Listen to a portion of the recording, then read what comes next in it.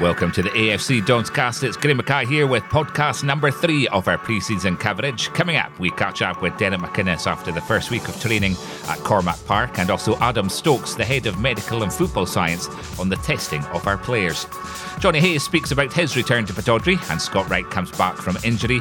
We hear from both. And we also catch up with all the latest news from the club and Scottish football as we're ready for our return in August, and news on the Europa League qualifiers. Plus we announce our Aberdeen FC Player of the Year. Plenty to be getting on with then on the AFC Don'ts Cast on Tuesday, the 30th of June.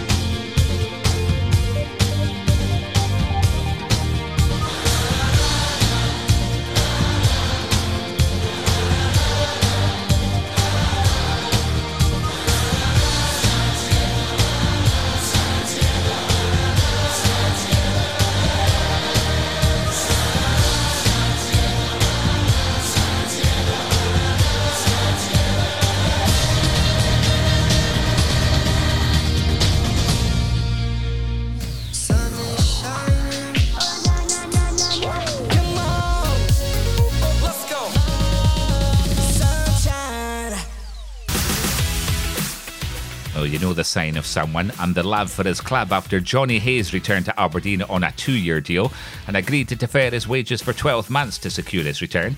And the Irishman insists he is returning as a better player and is ready to repay the club for the faith they have shown in him. Very warm welcome back to the club. How does it feel to be an Aberdeen player again? I don't know, it's obviously a bit exciting. The club has made great progress since I've been away. Obviously looking around the training ground. So yeah, I think the overriding emotion is probably excitement. I think it's a bit strange not knowing when we're going to get started for sure, but it's good that we'll have plenty of time to catch up with obviously some more faces and some new ones. So there's been a few changes, and obviously the biggest one is behind you, the training ground. Yeah, I mean, you only had a wee look around. What have you made of it? It looks brilliant, to be honest. It was a major attraction in wanting to come back. Obviously, when the manager phoned said the club were interested, it was always my preferred choice, but actually seeing the training ground, obviously I hadn't seen it in person. I'd seen pictures, obviously social media, etc. It looked brilliant and it's not disappointed. Johnny, it's been well documented, obviously, the financial sacrifice. I mean, that's between you and the club, but I mean, you would have had other offers as well. Why did you want to come back to Aberdeen so much? I think probably a sense of familiarity. When I left, it wasn't forced or anything. It was just something new. I've always kept an eye on the results of the team. Some great friends still here. I think everybody that moves on, even like Mark Reynolds, Adam Rooney, everyone keeps an eye on the club. It's kind of, you build up a bit of a bond, I suppose, when you're here. The family loved it when we were here. There was always plans to move back to the north of Scotland anyway. So it made sense, and to be honest with myself and the club, we were willing to kind of come to any sort of agreement to make the deal happen that was suitable for all parties. Obviously it was tough in the current climate with the COVID-19 and whatnot, but it's something that I think everybody's willing to make it happen, and thankfully we did. And Johnny, the deal happened very quickly as well. Were you just keen to get back to get a good pre-season under your belt as well? Yeah, it was. The boots have been in my car now for a couple of weeks, hoping to get the call, but obviously there's cautions in the way. We need to get some testing done, medical, etc., get that all out of the way, and hopefully get the boots on as soon as possible. Yeah, but the longest pre-season you've done for a while, isn't it? Because I mean, you wouldn't have done a pre-season for 6 weeks of that. I mean, most of the ones you've done are very short. Yeah, I think obviously since being involved in European football, pre-season's been quite short and sharp. Obviously, it's been better short and sharp. But no, I don't think I'll matter too much, because with the kind of modern developments in sports science, you know, obviously got Kirky who have planned pre-season. Even though it's a bit longer, I don't think it'll be as intense. Well, I hope not. But now speaking, I think clubs a bit more preparation going into the season. I won't feel as rushed, and hopefully enough time to hit the ground running. Johnny, you have a very strong relationship with the manager, that's well known. Was it? I mean, how big a factor was he in your return as well? 100%.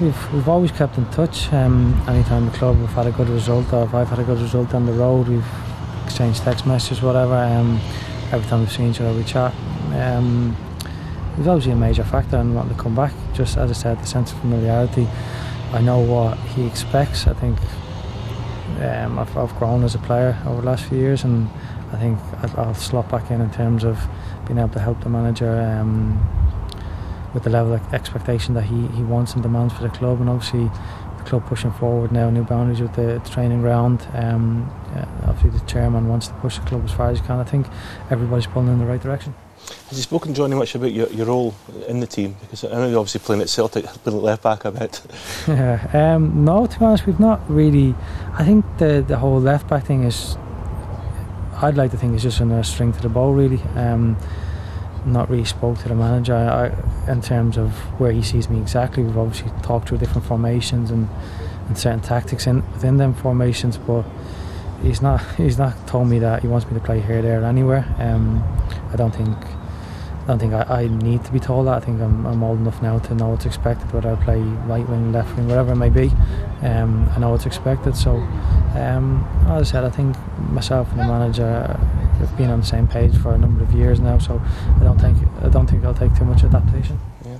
And Johnny, one of the more experienced players in the squad now. I know you were very good with the young boys before. Is that a responsibility for you as well now? Yeah, it's, even though I suppose, it's been a bit older now, it's something that you have to take on board. I think I've learned from players when I was younger, senior players in dressing rooms, how they kind of evolve and change over the years and probably become a bit more sensible. But I think you've also got to take that onto the pitch as well a bit more. I think it's fine telling young players, giving them advice, whatnot. But I think the biggest thing is trying to take onto the pitch, and I think I've seen it over a number of years when I was here with the likes of Barry Robson, Willow Flood, Russell Anderson. I think their leadership qualities, I know they weren't captains or what may be, but I think having that bit of experience helped us. The amount of games where Russell speaking or Barry coming on, obviously apart from the Motherwell away game, helped us kind of see out a result or whatever. So I know there's a kind of good nucleus of senior players here, with Niall, Andy, etc. And all these players know what's expected from and for the football club. You've got a very good relationship with the fans, Johnny. I think they always appreciated you, always gave 100% for the cause. Have you had messages from them yet so far? Yeah, out for a run this morning down Queen's Road, and about 20 minutes after I finished, I had a text from a friend who lives abroad, telling me that I was there. So it's had plenty of messages, and probably more so since I left Celtic. But to be honest, I always kept in touch. Aberdeen fans, even at my local golf course, I was out playing golf a few weeks ago, and one of the ladies there is obviously a big Aberdeen fan and asked me about going back. I think it's something for me personally. It was probably always on the cards for one reason, whatever. Anytime a transfer window came up, Aberdeen seemed to always come up. So it's something that's never been far from the back of my mind. Yeah. Just finally, Johnny, I obviously got to know you quite well the first time around. I know you're a winner. I know how much you hated losing. You've gone to Celtic, you've won trophies there. You were desperate to add to your medal collection at Aberdeen. Yeah, that's one thing. Whatever it may be, golf, football, whatever, I don't really like losing. I think it's a good trait to have. I think the manager knows that, so if we come back here, win some medals, it'd be ideal. I think the club deserves it. I think obviously there's been a few near misses with finals. I wouldn't say a semi-final is essentially a near miss, but there's been a few results that have not gone the club's way, and ideally it'd be nice to come back and win some trophies. Just finally, have you had a chance to speak to many new teammates yet, or old teammates?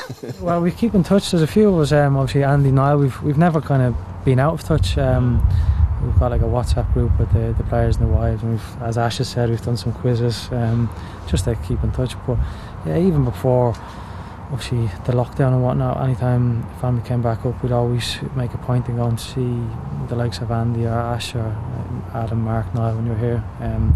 Obviously still very tight with Niall, so I speak to him every other day anyway for the last few years, so it'd be nice to head back up here and spend a bit more time with him. Please tell me Reynolds didn't win the Zoom quizzes, did he? For someone that's allegedly so smart, he's not done so well. Jory, it's great to have you back, mate. Thank you very much. The players returned to Cormack Park earlier this month as they get used to training involving regular testing for COVID-19 and social distancing. Derek McInnes and his coaching staff have been putting the team through their paces, but he's confident he can successfully navigate through the changes in the months ahead. Derek, after almost 100 days away, Aye. How did it feel coming back into training on Monday? Yeah, I think it's always good to get back pre-season, but as you say, with that length of time, obviously we've been in contact with the players and staff. There's been a lot going on, but I do think we need to take ourselves back a few weeks ago, and the thought of actually being here was maybe a wee bit far-fetched. We didn't actually think it was going to move as quickly as it has done, and obviously there's a lot more encouragement for the season to be started as planned. So when you've got something to work towards when you come back to training, it's important, and we've got 7 weeks effectively to get ourselves ready. But great to see everybody again, and I think the players along with the staff just enthusiastic about being back onto the grass and getting in about the work. And we've got to be mindful of the fact that it'll almost be 5 months from the Hibs game at home to the first game of the season. And we've also got to be mindful if players have had a longer break than they normally have had or have ever had, really. So what we're trying to do is use this first 2 weeks really to build them up, to get them really ready to what they would normally come back for a pre-season. And then we'll use that last month to really try and get them tuned into kind of maybe game-related practices and get more contact. But we're getting through the work. It's a bit of a challenge, clearly, at the minute. Long days for the staff, but it's where we want to be. And I think by and large the players have acquitted themselves brilliantly, as you'd expect, and they've come back in good condition. We just need to make sure that we, them being professional athletes, that kind of lack of power and muscle that they've not been able to that have been used to, not been able to do. There's a wee bit of a deficit there, so we need to be mindful of that and not put them through much work in this first 2 week period. But brilliant to be back. I think the fact we've got Cormack Park and the challenges that we face currently, with all the protocols we need to meet, having the luxury of having so much space is a godsend, really. First time I've been out here, Derek, but it's a very safe and secure environment, isn't it? There's obviously a lot of planning and thought going into that. Adam and a lot of the staff deserve a lot of credit for that. Yeah, obviously Adam's been part of the working group with SFA, and been keeping in touch with Adam throughout. And we had reservations of what it was going to be like those first few days, but I think Adam, the whole medical team, the club, the support staff here at the training ground, everybody's doing all they can to keep this place safe. The testing that not every club's doing at the minute, because it's not compulsory, but certainly here we want to make sure we safeguard the players, and we're confident that in this environment we are keeping the players safe, and the measures we're taking are the right ones to take. But there's obviously a financial output with that to cover that, and we're grateful to the club of seeing the importance of it. Still working towards the 1st of August start. Do you feel that is realistic? Yeah, I think so. I think obviously we work in tandem with how society's dealing with the virus, and obviously been getting a bit of encouragement of late. Obviously we need that to continue. All the noises and everything we're hearing is be ready for the 1st of August, and I think it's important that we have a date to work towards. So, you see the English Premiership kicking off last night, and it just whets the appetite again to get involved. I think what we need to be aware of when you watch the games last night is that competitive element. Without supporters, the games can sometimes come across as a bit false and a bit nice and a bit kind of testimonial, pre-season friendly. I think once we get over that, we've got to make sure that when we do get back, there's that real competitive element when there's no supporters in the ground, and try to replicate that competitiveness is always a challenge through pre-season, but none more so this season, I think. And hopefully if we can get into larger numbers and start to get 11v11 and game-related practices and get contact again with the players, all that helps with that competitiveness to be ready for the 1st of August. Yeah, and you'll need some pre-season games, Derek, before the season starts. Yeah, and we don't know how that looks like yet, because obviously there's a there's a working group to get return to play at the minute, and we're looking to see how that looks. We're travelling together in coaches, sitting in the same dressing room, all the rest of it. All these things have got to be looked at, but certainly pre-season friendlies is a very important part of any campaign, but even more important, as I say, with the time that we've had off. So we'll try and replicate 11v11s through our training, and we'll try and hopefully look to try and get some games with teams who are in a similar position to ourselves, who have done all the testing, who are up and running and are keen to get some match practice. We had some clarification from UEFA yesterday regarding what's going to happen. What's your thoughts on the single leg games? Yeah, I think it was something that was mooted a few weeks ago, and it kind of makes sense, the fact that we're behind the scheduling, and we have to kind of work our way through these early rounds quickly, and obviously we'll just do what we're told with that, and if it's a one-off game, treat it like a cup game anyway, as you would do domestically. So we'll look forward to it when it comes round. Obviously there's a lot to be clarified on that, but whether we can get, if we're drawn as the away team, some support from UEFA to meet the financial cost of that, but no, we'll see how it comes out. It's good that we've got that date again as well, something to work towards at that European competition, the 27th of August. Just back to the players, I believe that Matty and Curtis injuries, is that right? Yeah, well, Matty had a little procedure on his ankles. It was just a tidy up, but because of the way of the world, the hospitals and getting scans and getting seen to be specialist was becoming very difficult, so he's a wee bit behind where we want him to be, but he'll be up and running with us full training. He's doing work with the physios just now. He'll be up and running the second week in July, so plenty of time for pre-season, so for the season starting. And Curtis, doing the work that we had put to him and the rest of the players, he had felt a little bit of irritation in his knee, and he's just had a little floating body there that needed cleaned out. But again, ideally we'd like to have got that done weeks ago, but the way that all the hospitals were, we've had to bide our time with that, and the quickest you could get his surgery was yesterday, so he will be out for 2 to 3 weeks with that, and again aim to be back in full training the second week in July. Just looking back, Derek, I mean, this, apart from your first full season, 2013-14, you've not been able to do what we call maybe a more traditional sort of longer pre-season. So I mean, hopefully that will have some benefits this year. Yeah, I think there's some obvious benefits, because obviously we speak about how rushed everything is when we come back ordinarily for European competition. I remember that first pre-season down to Warwick University, and we really kind of set a standard of fitness really and put the boys through what you say a traditional pre-season. I think we've developed here a culture at the club, as guys who have been well ingrained in what's expected of them, and we've got a level of player who are very professional and good athletes as well as good players. So we do have the time. I think the sports science department, Graham in particular, are really keen to try and utilise that time, and rather than it being rushed, we can actually get, because pre-season is there to build fitness for the full campaign, and in the pre-seasons we've had recently, it's more about just getting them fired up again. So this actually gives us maybe a chance to put some good base work into them. There's some challenging days ahead for the players, but we do have the time to on our side to make that happen really. Just finally, I'm sure, obviously we're delighted to see the players back. You are. I'm sure the fans are as well, because they can now see an end goal, and we really appreciate the support they've given us over the last 100 days as well.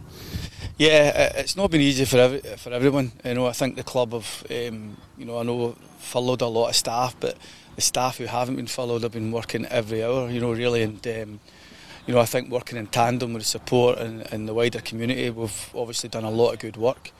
I think now that we can see the season kind of in the horizon now, and we've got something to work towards, it starts to whet the appetite. And we know everybody's circumstances are different. There's challenging issues to get through, both financially and maybe medically and all the rest of it. But I do think that the Aberdeen supporters have really came forward and really buying season tickets, showing they're there behind the team. It gives us all huge encouragement.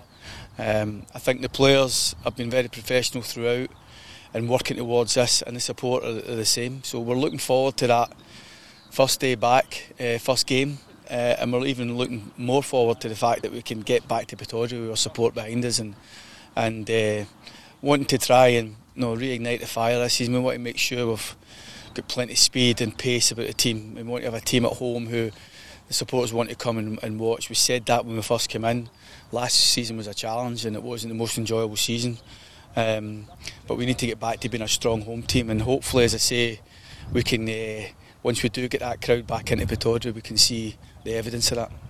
Derek, I'll let you back to training. Cheers. A critical element of a safe return to training hinges on the testing of players, and the club is working with local company TAC Healthcare.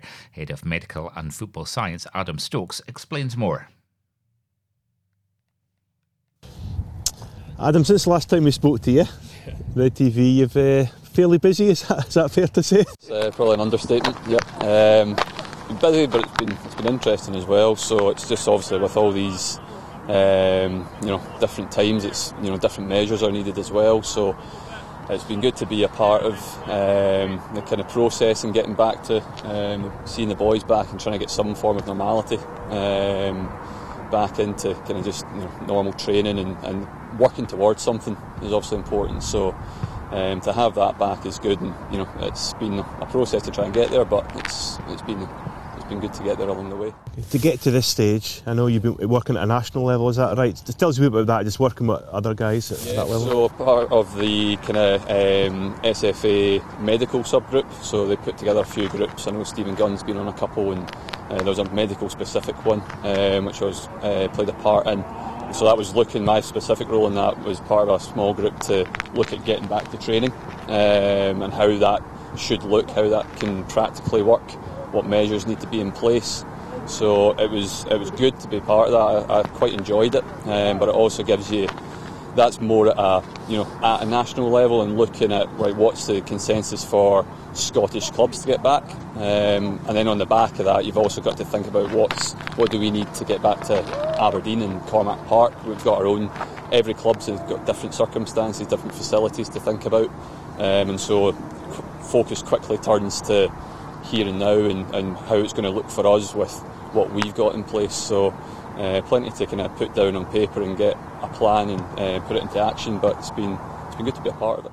We'll talk more about this in a minute, but obviously a big part of it, Adam, has been the testing. Yes. Is that right? So explain a wee bit about that and the deal, the arrangement we've got with the Aberdeen Clinic, is that right? Yes, so we've been lucky enough to get a partnership with the Aberdeen Clinic, who are a very local company that we've used before for they offer a range of things, but what they're doing currently is they're servicing the majority of the oil industry locally as well. So we've been speaking with them and have managed to bring them in to service us for the testing. There was a number of options. Obviously testing is so important to be considering return to play, return to training, that little bit quicker just to make sure that we're in a safe environment and doing all we can to ensure the health and safety of everyone that's on site.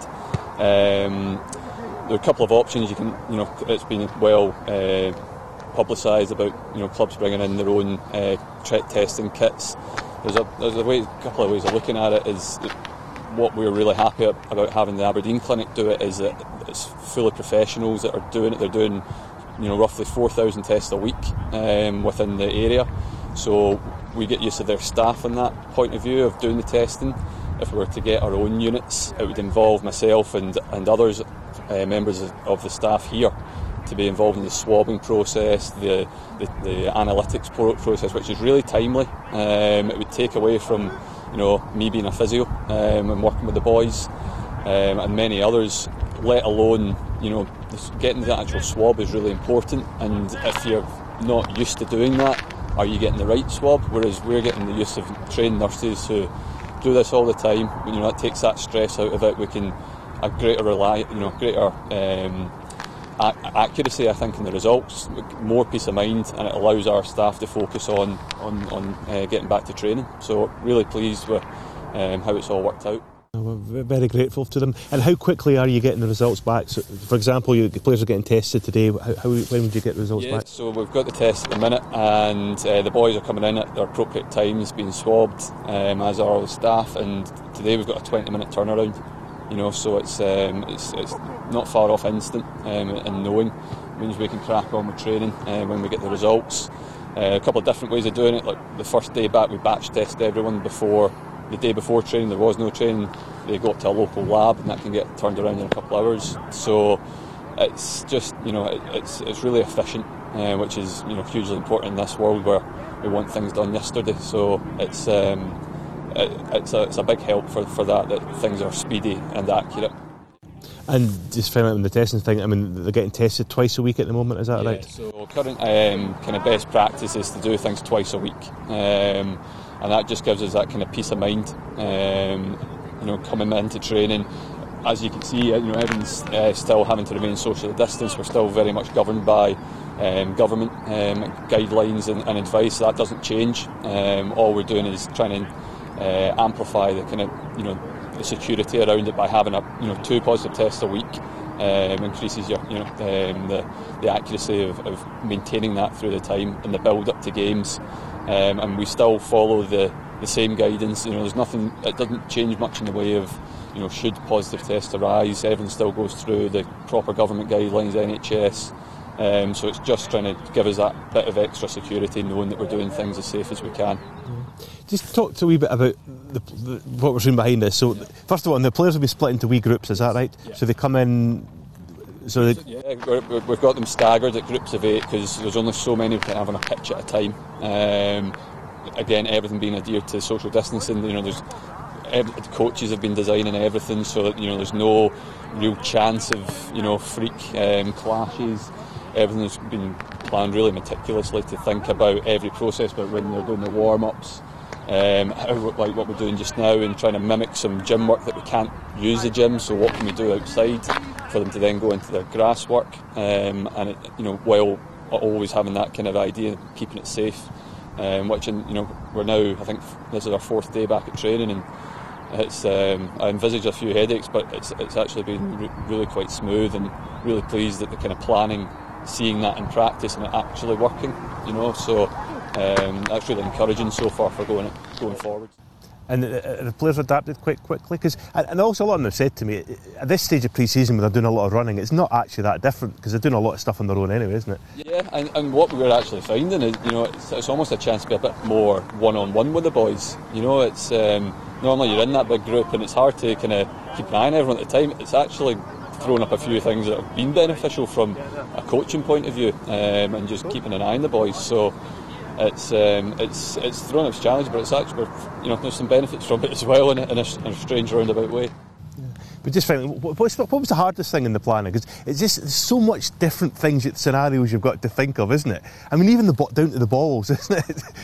Well, first of all, you've got to predict what footballers are going to do at any given moment, which is hard enough. So there's that. But no, it's just trying to plan for every eventuality of what you can foresee going on. And you're right. It's every bit of equipment you see is getting cleansed as soon as that group's finished. Everything gets wiped down. Next group comes in.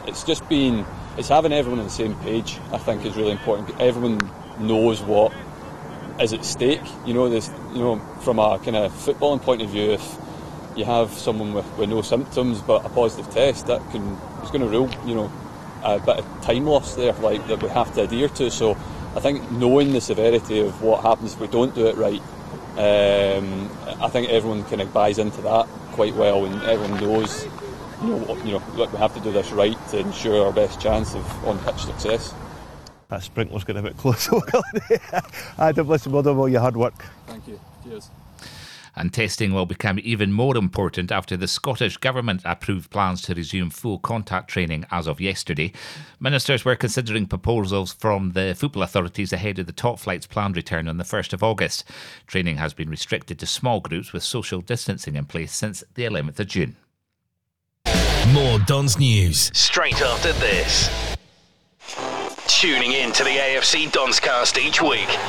Couldn't be easier. We're on all the popular platforms, including Apple Podcasts, Google Podcasts, Spotify, TuneIn and Stitcher. And on the web at our website, afcdonscast.co.uk. Catch us on the big screen via Apple TV and on the road via Apple CarPlay and Android Auto. Got a smart speaker? Just say, play AFC Donscast. One podcast. Listen everywhere, every Tuesday evening from 8.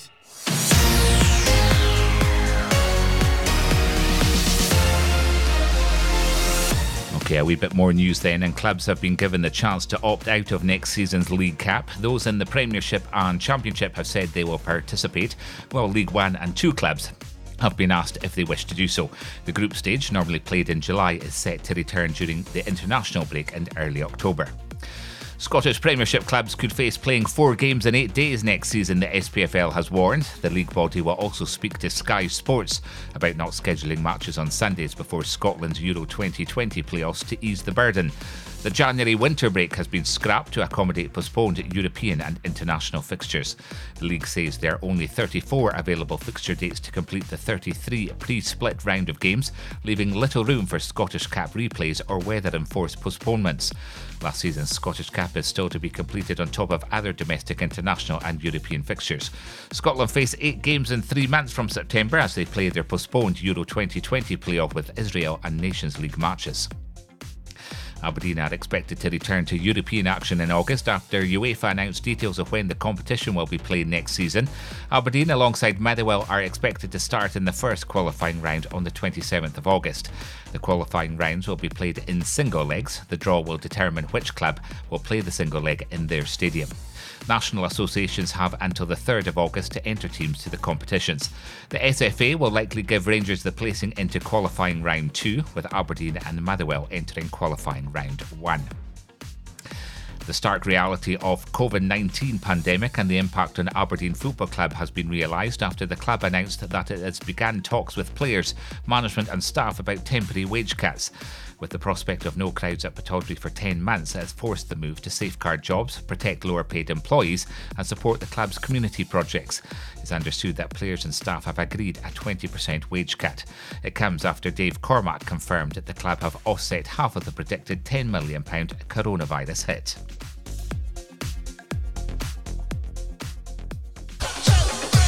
Online, on your mobile and across the UK. This is the AFC Donscast. NHS Scotland has created Test and Protect, a new way to tackle coronavirus. The big change is that if you have symptoms, a new persistent cough, high temperature, or loss or change in taste or smell, you should go online and request a test via nhsinform.scot. Or if you can't get online, call 0800 028 2816. If symptoms worsen or last for more than 7 days, call 111. If you've had a positive test, NHS Scotland will confidentially trace who you've had contact with. This is so we can let those people know they may be at risk, request they don't leave their home, and offer them a test if appropriate. Anyone could be asked to stay at home and not go out at all to keep your community and loved ones safe. As we start to go out more, let's all keep doing our bit to beat coronavirus.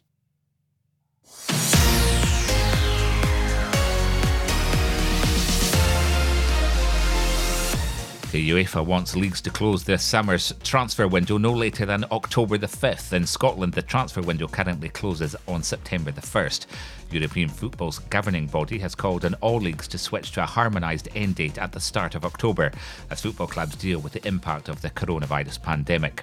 The deadline for players to be registered for Europe competition has been set 1 day later on October the 6th. Aberdeen have donated their £50,000 SPFL COVID-19 crisis grant to the AFC Community Trust. The SPFL Trust has revealed that all 42 member clubs have been successful in applying for a share of the cash put up by Edinburgh investor James Anderson. The Dons have been joined by Kilmarnock and Celtic in handing their share to their associated charities. The Scottish Premiership is still on course to begin on the 1st of August, but reports that fans might be allowed in stadia from the 23rd of July are inaccurate, according to Scotland's clinical director Jason Leach. Speaking on Off the Ball on Saturday, the professor said that more information will be made available on the 9th of July. Hearts and Partick Thistle have described a letter received by clubs from the SPFL relating to the pairs' court action as wrong and misleading. The clubs are challenging their demotions as well as the promotions of Dundee United, Raith Rovers and Cove Rangers. The hearing will take place via video conference from tomorrow at 11 a.m. Hearts and Thistle are challenging their respective relegations from the Premiership and Championship after clubs voted to curtail the season. United, Raith and Cove were declared winners of the Championship, League 1 and 2, and the petition asked for a judge to scrap promotion and relegation for the 2019-20 season. The action came after SPFL clubs failed to support the league's proposal for reconstruction, which would have kept Hearts, Thistle and League One's bottom side, Stranraer Ab. Aberdeen Football Club last week unveiled its new playing philosophy and refreshed football strategy ahead of the new campaign starting in August. Stephen Gunn, Director of Football Operations, explains plans to deliver future success and the part supporters can play. Okay, Stephen, so the document the club is launching this week sets out our updated football philosophy and strategy. Can you just tell me a little bit about it? Yeah, I mean, it won't be a surprise to anyone that there's a strategic plan that sits in behind, everything that a fan would see either playing out on the pitch or any other sort of football decisions that we take. It's constantly under review. And I suppose we just wanted to take stock to see what direction we were taking in recent times and where we could potentially improve things. So we set about doing an internal consultation that involved all of the coaching staff and all the support functions that feed into that. Obviously, that was headed up by Derek as well, and he had a huge influence on the final outcome of that. So, a review that took probably a few months, and with a view to which direction we wanted to take the football operation in the future. So that's everything that we see on the pitch and the support mechanisms around about that off the pitch. So kind of clearly football's going through a number of challenges at the moment, as is wider society. Will this refreshed strategy prepare us for an ever-changing football landscape? Yeah, I definitely think so. I mean, I'd like to think that we would have been well placed to deal with the challenges that we're faced with just now. I suppose we're in a relatively strong position in that most of our squad's already contracted for next season. We have looked at how we're going to recruit players in the future. We've looked at how we're going to create the pathway to get our homegrown talent into the first team as well. And I think when you look ahead 2 and 3 years, that's going to be a critical strategy for us, moving some of those players forward into the first team. So I think all of these things are going to have a significant bearing influence on how successful we can be in the future. And while I think what's going on slows us down a little bit, it certainly doesn't change the direction of travel for us in terms of opening up other recruitment markets, expanding our coaching offering, further developing that high performance environment, whether it's sports science, medical and performance analysis. So while we might have been slowed down for a few months while we see ourselves through this challenging time, I think that strategic plan is going to be quite significant in how we deliver success on the pitch going forward.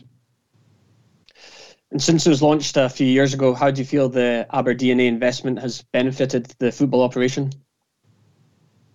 Well, I think, like I suppose a number of the other income streams in the club, what we've been able to do is, over that same period of time, we've been able to invest into the football operation.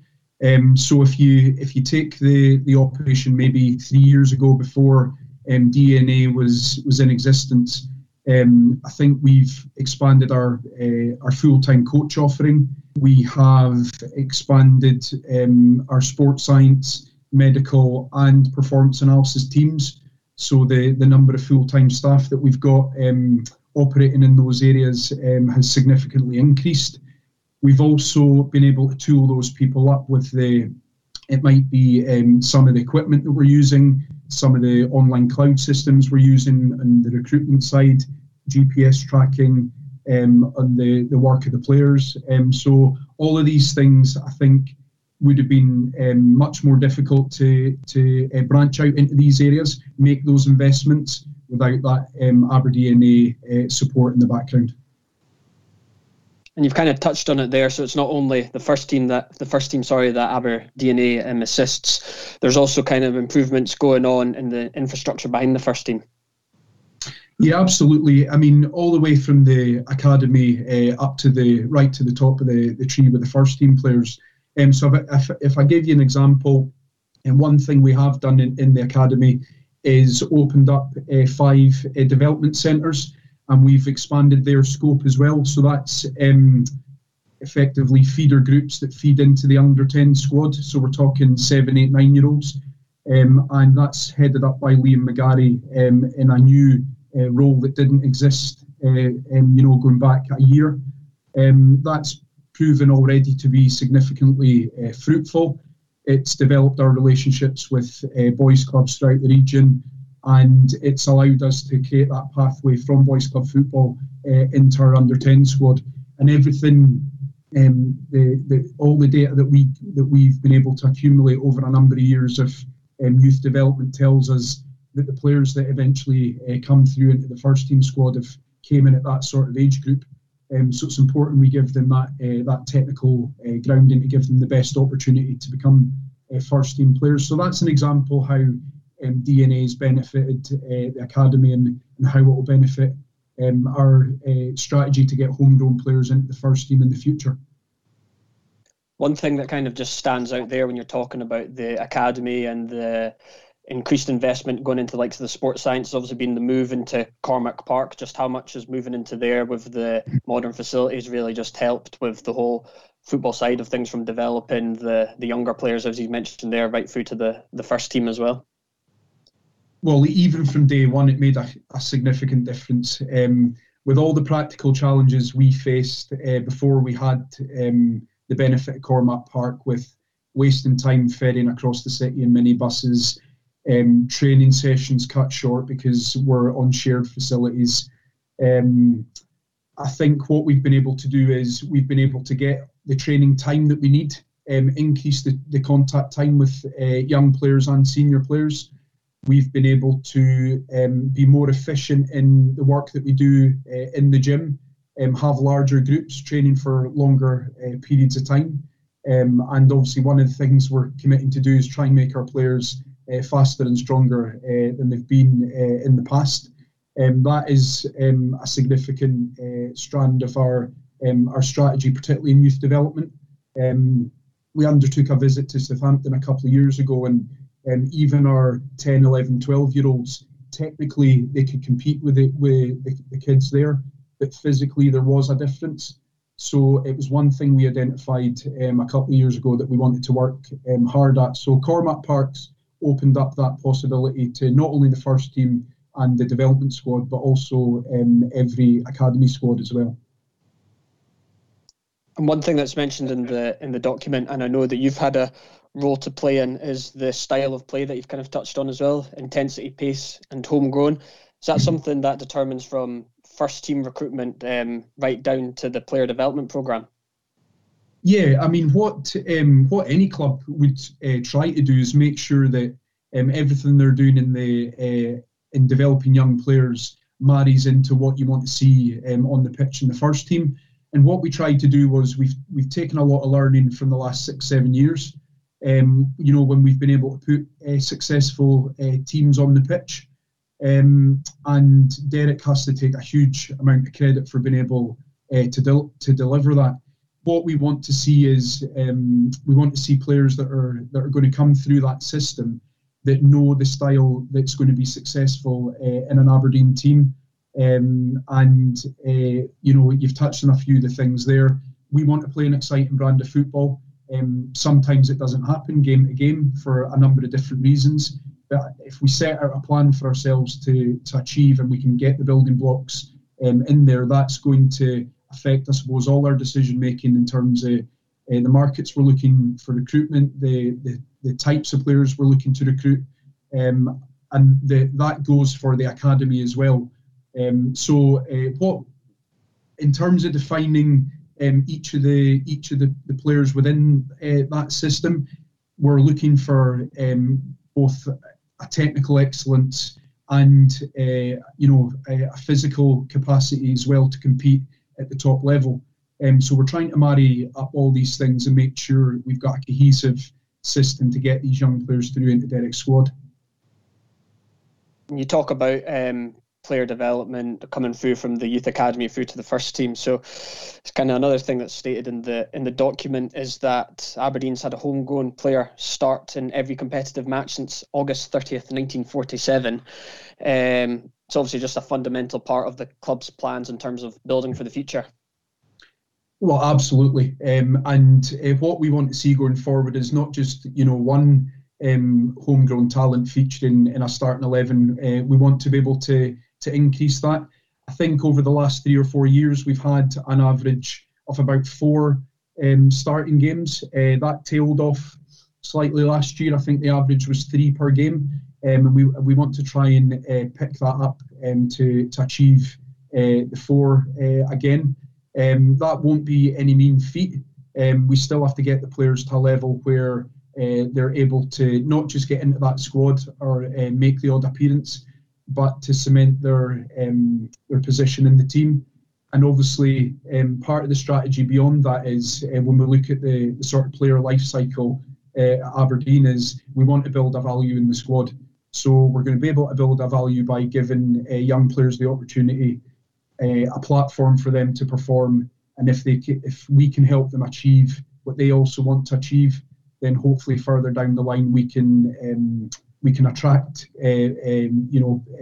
clubs coming and bidding for our players, and that then helps us reinvest back in the football operation and continue the cycle. Excellent, Stephen. Thank you very much for your time. No problem. Thank you. Aberdeen Football Club marked 100 days since the launch of the Still Standing Free campaign on Sunday. In the last 100 days, the club and the Trust have made over 1,500 food deliveries, which has supported 7,500 families, including 4,200 children who may not otherwise have had a nourishing daily meal. The calls team comprise club and trust staff and volunteers has made a staggering 17,000 phone calls to check in on almost 13,000 fans, making sure they are coping with lockdown. Those who have been identified as being vulnerable or struggling have had their spirits lifted by calls from players, former players, the manager and even the chairman. Club and trust staff and volunteers have clocked up more than 5,000 miles, making over 120 deliveries every weekday for over 14 weeks. The campaign has attracted huge support from the Red Army, with almost 1,000 fans donating from across the world and in-kind support being offered from individuals and companies. This has included donations of items from PPE and hand sanitisers to teddy bears.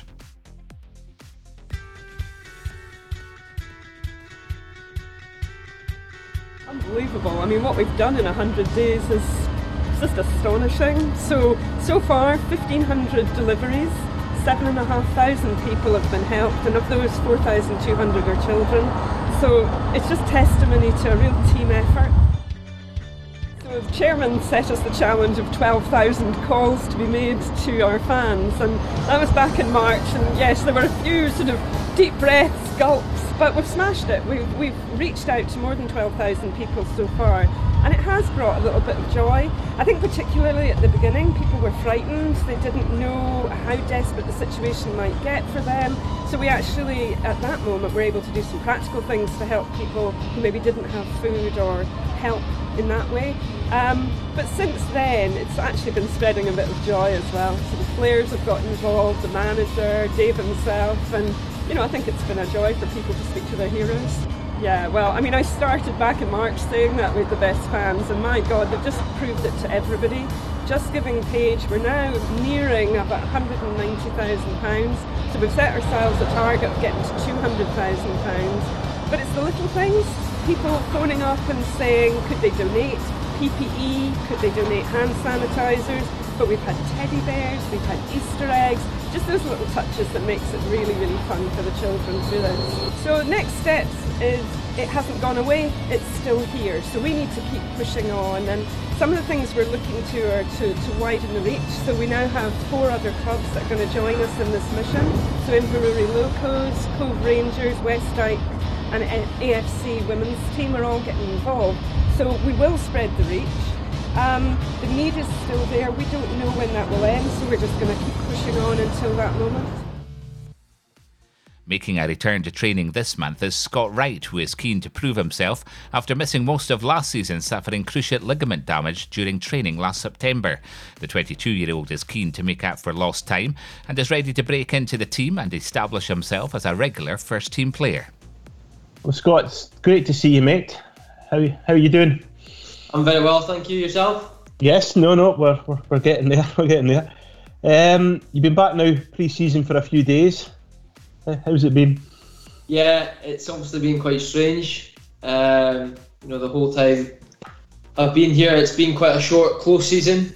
We've only had maybe 2-3 weeks, 4 weeks tops, and then you're back in, and you've had a short pre-season, and then you've kind of got the European games. So it's quite a quick turnaround, whereas the situation we've been in, it's been a really long layoff. Boys have obviously tried to keep themselves taking over and keeping fit, but it's really good to be back, and for the likes of Graham Kirk and that now, they can plan a proper pre-season, if you should say, a good 6-week block, and I'm sure all the boys will be ready. Have they eased you back in slowly, Scott, or not? Or has it been quite hard work? Kirky says he's planning on doing that, but I think no matter how much running and stuff you do kind of out with your proper training, you'll always feel a sweat on when you're back. But it's good to be back, just at the training ground amongst the boys, and it's good to get a bit of hard work in as well. We'll come on to the serious stuff in a minute, Scott, but I've got to ask you, as a qualified hairdresser, well, almost qualified, there's been some, I was just looking at the photos yesterday, there was some interesting hairstyles, so I can imagine there's been a bit of banter, has there? Yeah, to be fair, obviously we're in 3 groups of 8, so you only kind of get to see your group really. Like today, you see a certain group kind of walk past while you're in the middle of a session, so it's not as if you can stop and say hello. But yeah, there's certainly been a couple of interesting ones and some funny photos that have been going into the chat anyway. To tell us a wee bit about the whole procedure, because obviously the testing, you did that on Sunday, is that right? You were all tested Sunday with this new machine, and you get tested as twice a week, is that right? Yeah, that's the plan for just now and for going forward. We obviously gonna kind of set a date of going back on Monday there, but I think you take the test and it takes roughly about an hour for your results. Okay. So we went in on the Sunday, everybody got kind of a set time, went in, got the test done, left the training ground straight away, got the text, the email that night just to say you're free, you're fine, and then later that night as well, we just got sent a group of training groups and training times, and then it's just to take a back into it. And I think the plan is for us to get tested twice a week, as you say, just going forward. Yeah. Well, what's it like training? It must be a bit weird turning up, having to get changed in your car. The last time you did that was probably primary school football, was it? Yeah, it's funny. It's, as you say, it's a big change, but it's the change we're needing to do just now, just to make sure we're back training and amongst the boys. Well, as I said before, a certain amount of boys. But as I say, it's a change that we're needing to do just now. We all know the situation we're in, and kind of everybody's in it, so we just kind of need to get on with it. And as I've said before, the club have done everything right so far, and they've given us the platform just to kind of luckily to go out and train. Yeah. No, as you say, Scott, the club, there's an awful lot of work gone into it, isn't it, to make sure that everything's absolutely as safe and secure as possible. We must give Adam Stokes a mention. Poor Adam, he's maybe the hardest working guy at Pittodrie during the season and then the last couple of months, but he's done a great job, hasn't he? Yeah, definitely. Stokes is just a brilliant physio and a great guy as well. But I think I'd love to say he's enjoyed kind of planning it out and making sure it's properly right. But I think he'll be a bit stressed as well. But I think anything that Adam does, he does obviously to the best of his ability, and 9 times out of 10, that's probably 10 times out of 10 actually, I'll say, that's a great job. Just go back to the actual training. Is it, once you're actually out there running about in that, is it that different or not really to what you would do in pre-season? It kind of doesn't feel different, like we're all obviously still social distancing, but once you kind of, at first, the first session, the warm-ups, it felt as if you were kind of socially distanced, and it felt a bit different. But as you kind of got on with the session, like the session today, it was kind of a bit of like a running track, so you were in and out of cones, and as I said, the whole time you were still socially distanced, but you kind of still felt as if it was just a normal pre-season drill, really. Yeah. And that's what I mean. You're in the heat of the moment, you're just kind of focused on the drill, so you're just getting on with it, really. Well, you're looking forward to pre-season this year after so long out, and I also, Scott. I mean, to be fair, I think you're obviously one of the younger ones, and also you're very good at running. So maybe you enjoy pre-season a little bit more than some of them, do you? Yeah, to be fair, I was absolutely gutted that the way things had worked out with my knee, and I mean, me and Stokesy both worked so hard to try and get back for the end of the season. I know that the kind of plan at first was to say that's my season over.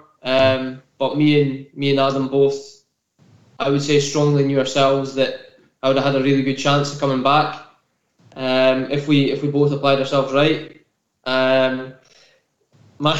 Managed to get fit and got two training sessions in. Was going to be playing obviously the first team had the game on the Friday against Motherwell. I was going to be playing in the under-20 game on, I think it was either the Tuesday or the Wednesday because of the international break.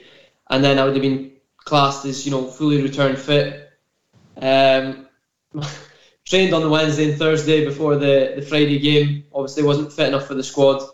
And then got the text saying the boys got sent home from the hotel because of COVID.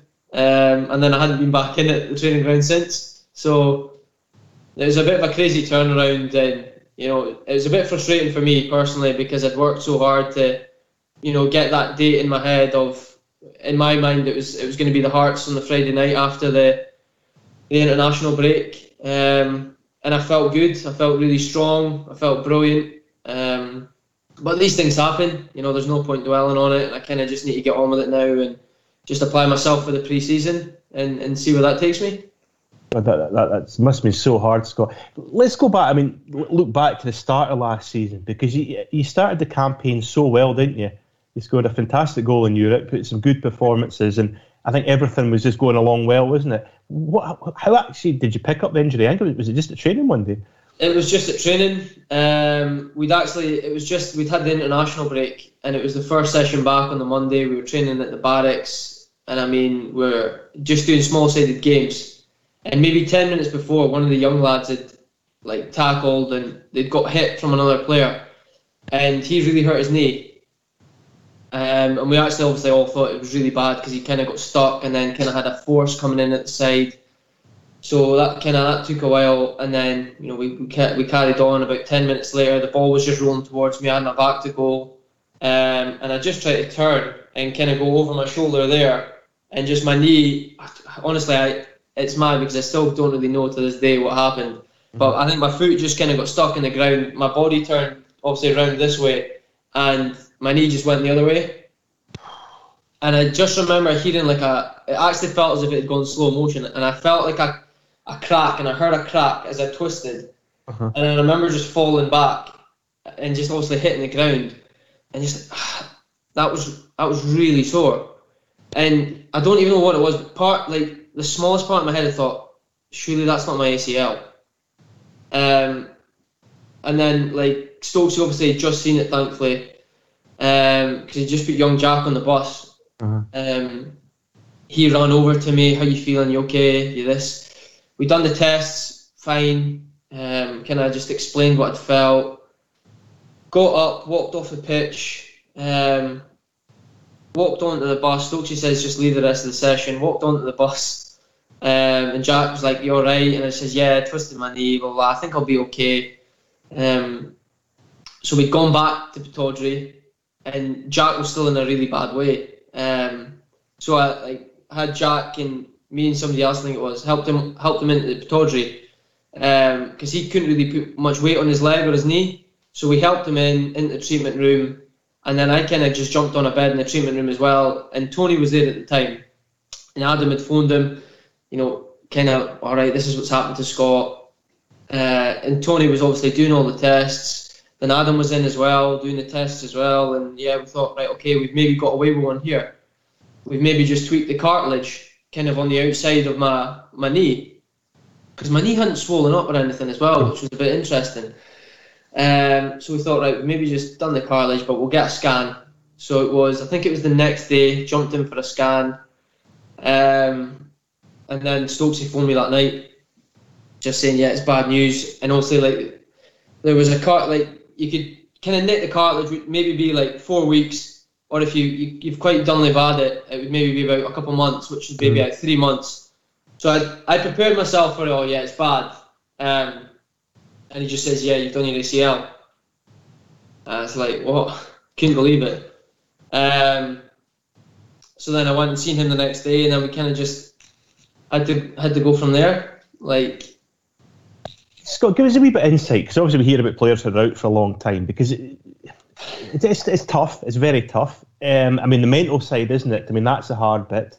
Yeah. Because you know how long you've got to be, and obviously you sit down and plan out a programme. But how do you actually start building it up again? I mean, is there a period you don't do anything, or are you pretty much straight back into it? Well, once I got that call, I kind of just thought, right, well, that's me a wee bit. Like, that's 9 to 12 months at least. Like, what happened? Like, just nothing. It was just a nothing incident. And at first I was frustrated, then I was, gutted, and then angry, and you kind of get these kind of all rush of emotions in the space of, like, say, half an hour. Mm. I don't know, like, kind of part of me would be like, right, I'd feel a bit better if I was in a match and I'd maybe took somebody on down the line and I'd got a clatter. Mm-hmm. That would maybe explain it, but just twisting absolutely nothing with, say, 10 minutes to go in the session, I think that's what made it a bit harder for me to take. So obviously I was a bit upset that night, and then kind of the next day just went in and seen Adam, and we kind of spoke about my options, and there's so many different procedures now we could go through for an ACL reconstruction, and Stokes had obviously got through my results, so we spoke about that, and if it was a complete tear, if it was a small tear, but somehow it completely torn. Mm-hmm. And it was just floating really. But the thing I didn't get was I had no pain in my knee. Like, I could walk, I feel like I could have jogged. I would just occasionally, it would kind of just give way under me. Uh-huh. So I think it was the Tuesday or the Wednesday. So I spoke to Stokesy, but from the night I got the call, I was obviously gutted. But then the next day, I actually kind of had a bit of peace of mind and thought, right, it's kind of, that's it done. Mm-hmm. And I was so happy and relieved. It sounds stupid saying this out loud. I've even said this to Stokesy. I was so happy and relieved that I'd done it at Aberdeen, uh-huh. because I'd seen firsthand how Mark had done his, and mm-hmm. how Adam had helped him as well. And pretty much, I thought, right, I can be gutted tonight. Tomorrow we go back to work, and my work obviously wouldn't have been training for games on a Saturday. My work's trying to get fit for however long. And I knew obviously Mark had done his so quickly, his recovery. And I said to Stokesy from the start, I know that's an unrealistic goal, but I always want to compare myself. I don't want to constantly be comparing myself to it, but I want that, because in my head I knew that was a kind of freak of nature one, how quick he got back, but I want to try and catch that as much as I can. I know I'm probably not going to catch it, but it's going to give me the motivation to try and catch it, really, to try and get back as quick as possible. So I think we had to wait about a week, 2 weeks, maybe 3 weeks tops, to go and see the surgeon, Gordon Mackay. And obviously Stokes had said, I've worked with him before. You've seen firsthand, Mark, and it balls in your court with who you want to go with.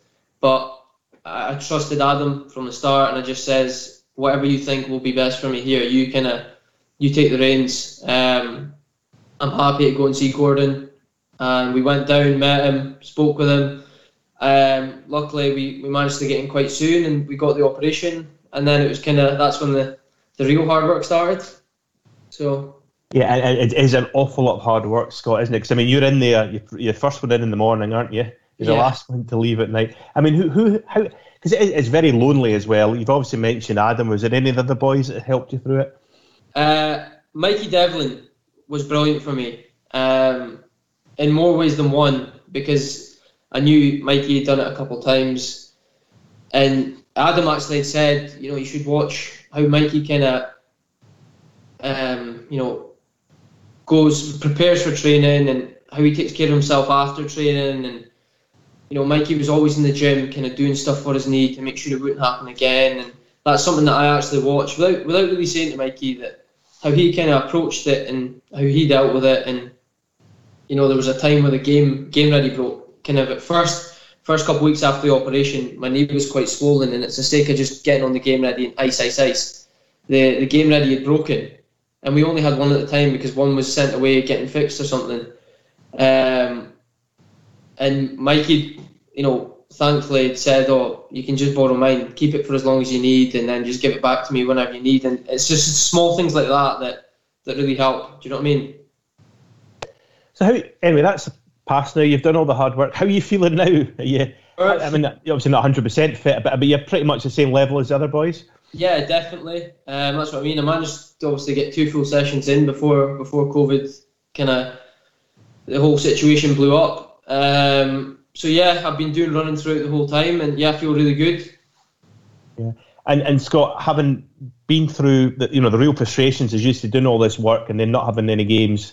And then having the lockdown, is it fair to say you're raring to go? Is that? I think I'm probably past that. I'm happy to go now. Yeah, I'm absolutely buzzing to get started, and I was really looking forward to getting back in and amongst it. And I felt as if I was still injured, almost going back, because I'd only done 2 sessions really, so I'd still felt as if I was going to be going back and doing work with Adam. But I'm absolutely buzzing to be back in amongst training and not needing to go and see Adam every morning and finding out what gym I'm doing or what running I'm doing. It's great to be back amongst the boys and be out kicking a ball.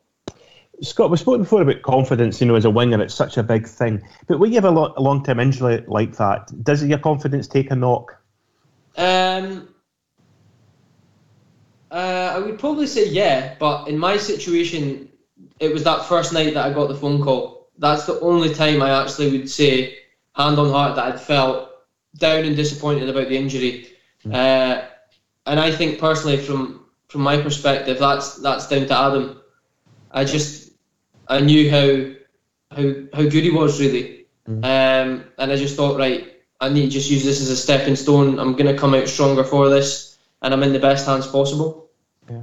But Scott also says a lot about you as well, just the importance of being a positive, isn't it, as a football player? And it's not always easy to do when you get knocks, you get criticised, but just you need to try just always keep a positive spirit. It's so important, isn't it? Yeah, exactly. And the most important thing about football is, thankfully, there's the next game's not far away. So you've just got to try and right your wrongs in that. If you had a bad game last one, but in my perspective, from when I was injured there, that the physio department made it a happy place and made it a good place for me to come in, and they kept me motivated every single day to try and get better, really, because at first it is quite slow and you start to get a bit frustrated, thinking, right, I want to get on to the next stage and move on. And everybody did their best to try and keep me involved, with Kirky and the gaffer and that, and the boys as well. So I'm really thankful for that. And Scott, I think one of the frustration things must be you watching the games. I know you did a bit of Red TV commentary as well, but there was times where we lacked that creative spark, didn't we, up front? And you know what you can bring to the team, don't you, when you're on song? That was the most frustrating thing. Sometimes you're watching games just thinking, how could I affect it?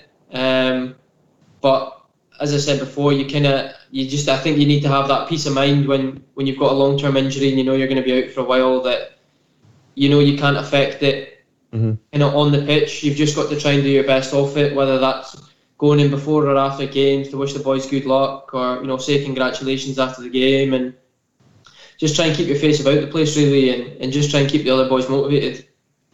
It's a big season coming up for you, Scott. I mean, I'm sure it's one you're looking forward to as well. I mean, have you set yourself any aims? Just to try and break into the team really, and really establish myself, and just establish myself in the team really, and hopefully be one of the first names on the team sheet for the manager. Because I think that's the thing, Scott. It's just have an extended run in the team, isn't it? Yeah.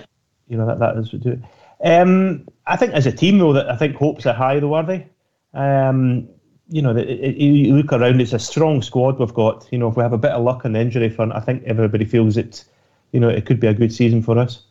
Yeah, everybody's confident, and normally everybody's buzzing to be back in the kind of short close season, as I said before, when it's kind of a 3-4 weeks. But when you've had this long off, everybody's absolutely ecstatic to get back and to work hard. So we obviously need to kind of keep to the social distancing at the minute through training. And then when we go into the next phase and we start to slowly merge together as a bigger team, then we can really start to work on things together as a team. But everybody's just working hard at the minute and really excited to get going. We'll wait and see what happens with the fixtures when we ever get them. Yeah, I know. But there's a fair chance that there will be a lot of midweek games initially. But I think, again, that's something as a squad we can cope with. And I mean, there's a good number of young boys, Scott, ready. I mean, obviously yourself, Connor, is he another year older? Young Ethan's coming through, Dean, Miko. There's some good young talent there, isn't there? Yeah, as you say, we've got a good squad for it. And at times like this is when you really need to use your squad. As you say, if there's going to be a lot of midweek games, that's when kind of rotation becomes a lot more important. And as you say, there's a lot of young boys coming through. Obviously, Dean winning Young Player of the Year as well, and we've got Fergie. You think Fergie's so much older than he is. And as you say, you've got Connor and Brucey up front and that as well. So there's plenty of boys coming through. Good. Well, all the best for the season. I must ask, how's you still in touch with your mate Graham Shinnie? I am now and again. To be fair, I've not heard too much from him, but he's obviously been going through lockdown. I think he's back with Derby now as well. So. I've heard bits and pieces, not too much to be fair from him actually. Well, now he's palling about Wayne Rooney and that, Yeah, exactly. I know there's levels to it now, isn't there? Well, Scott, it's great to see you with a smile on your face. Great to see you back, and all of you. You're a very popular player at the club, very popular with the staff. So we really want to see you do well. So all the very best for the new season. Thank you very much, mate. Good speaking to you. We've all been making a huge effort to stay at home, so you might feel a bit anxious about going out more. Taking a number of slow, deep breaths can really help to clear your head. Remember, even though you're keeping apart from others, you can still say hello. Noticing nature wherever you are helps too. For more ways to feel calmer about going outside during the coronavirus outbreak, visit clearyourhead.scot.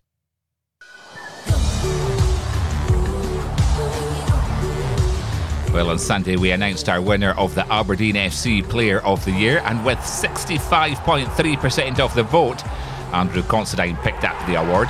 In second place was Funzo Ojo on 11.9%, and third was Lewis Ferguson with 9.8% of the vote. Thanks to everyone who voted, and congratulations to Andy.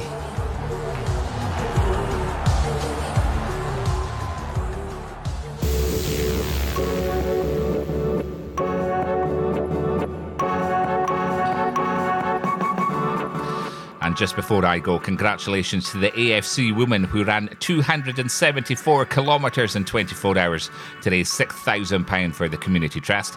The entire squad of 19 players plus 2 coaches and a former player took part in the 24-hour sponsored run to raise funds for the Trust and show their appreciation for the hard work that has gone into the Still Standing Free campaign during the coronavirus pandemic. The run, which began at midnight on Saturday, saw each player take it in turn to run for an hour until midnight on Sunday. OK, we're expecting the Scottish Premiership fixtures this Friday or the following Monday. We'll have all of the action and the full fixture list on our social media and on our website invernessreds.co.uk. Our friends at the Don's Talk Forum will be launching their new website over the next few weeks. You can find their site at donstalk.co.uk, and the guys at the Here We Go Aberdeen FC podcast released a new episode yesterday with guest John Sinclair and Simon Cato musing over what has happened in the SPFL in the last few months and much more. The final pre-season AFC Dons cast will be back on the 14th of July before we start a brand new season of the show on the 28th of July as we get ready to get things underway for the new season on the 1st of August. Till then, thanks for listening, stay safe and stand free.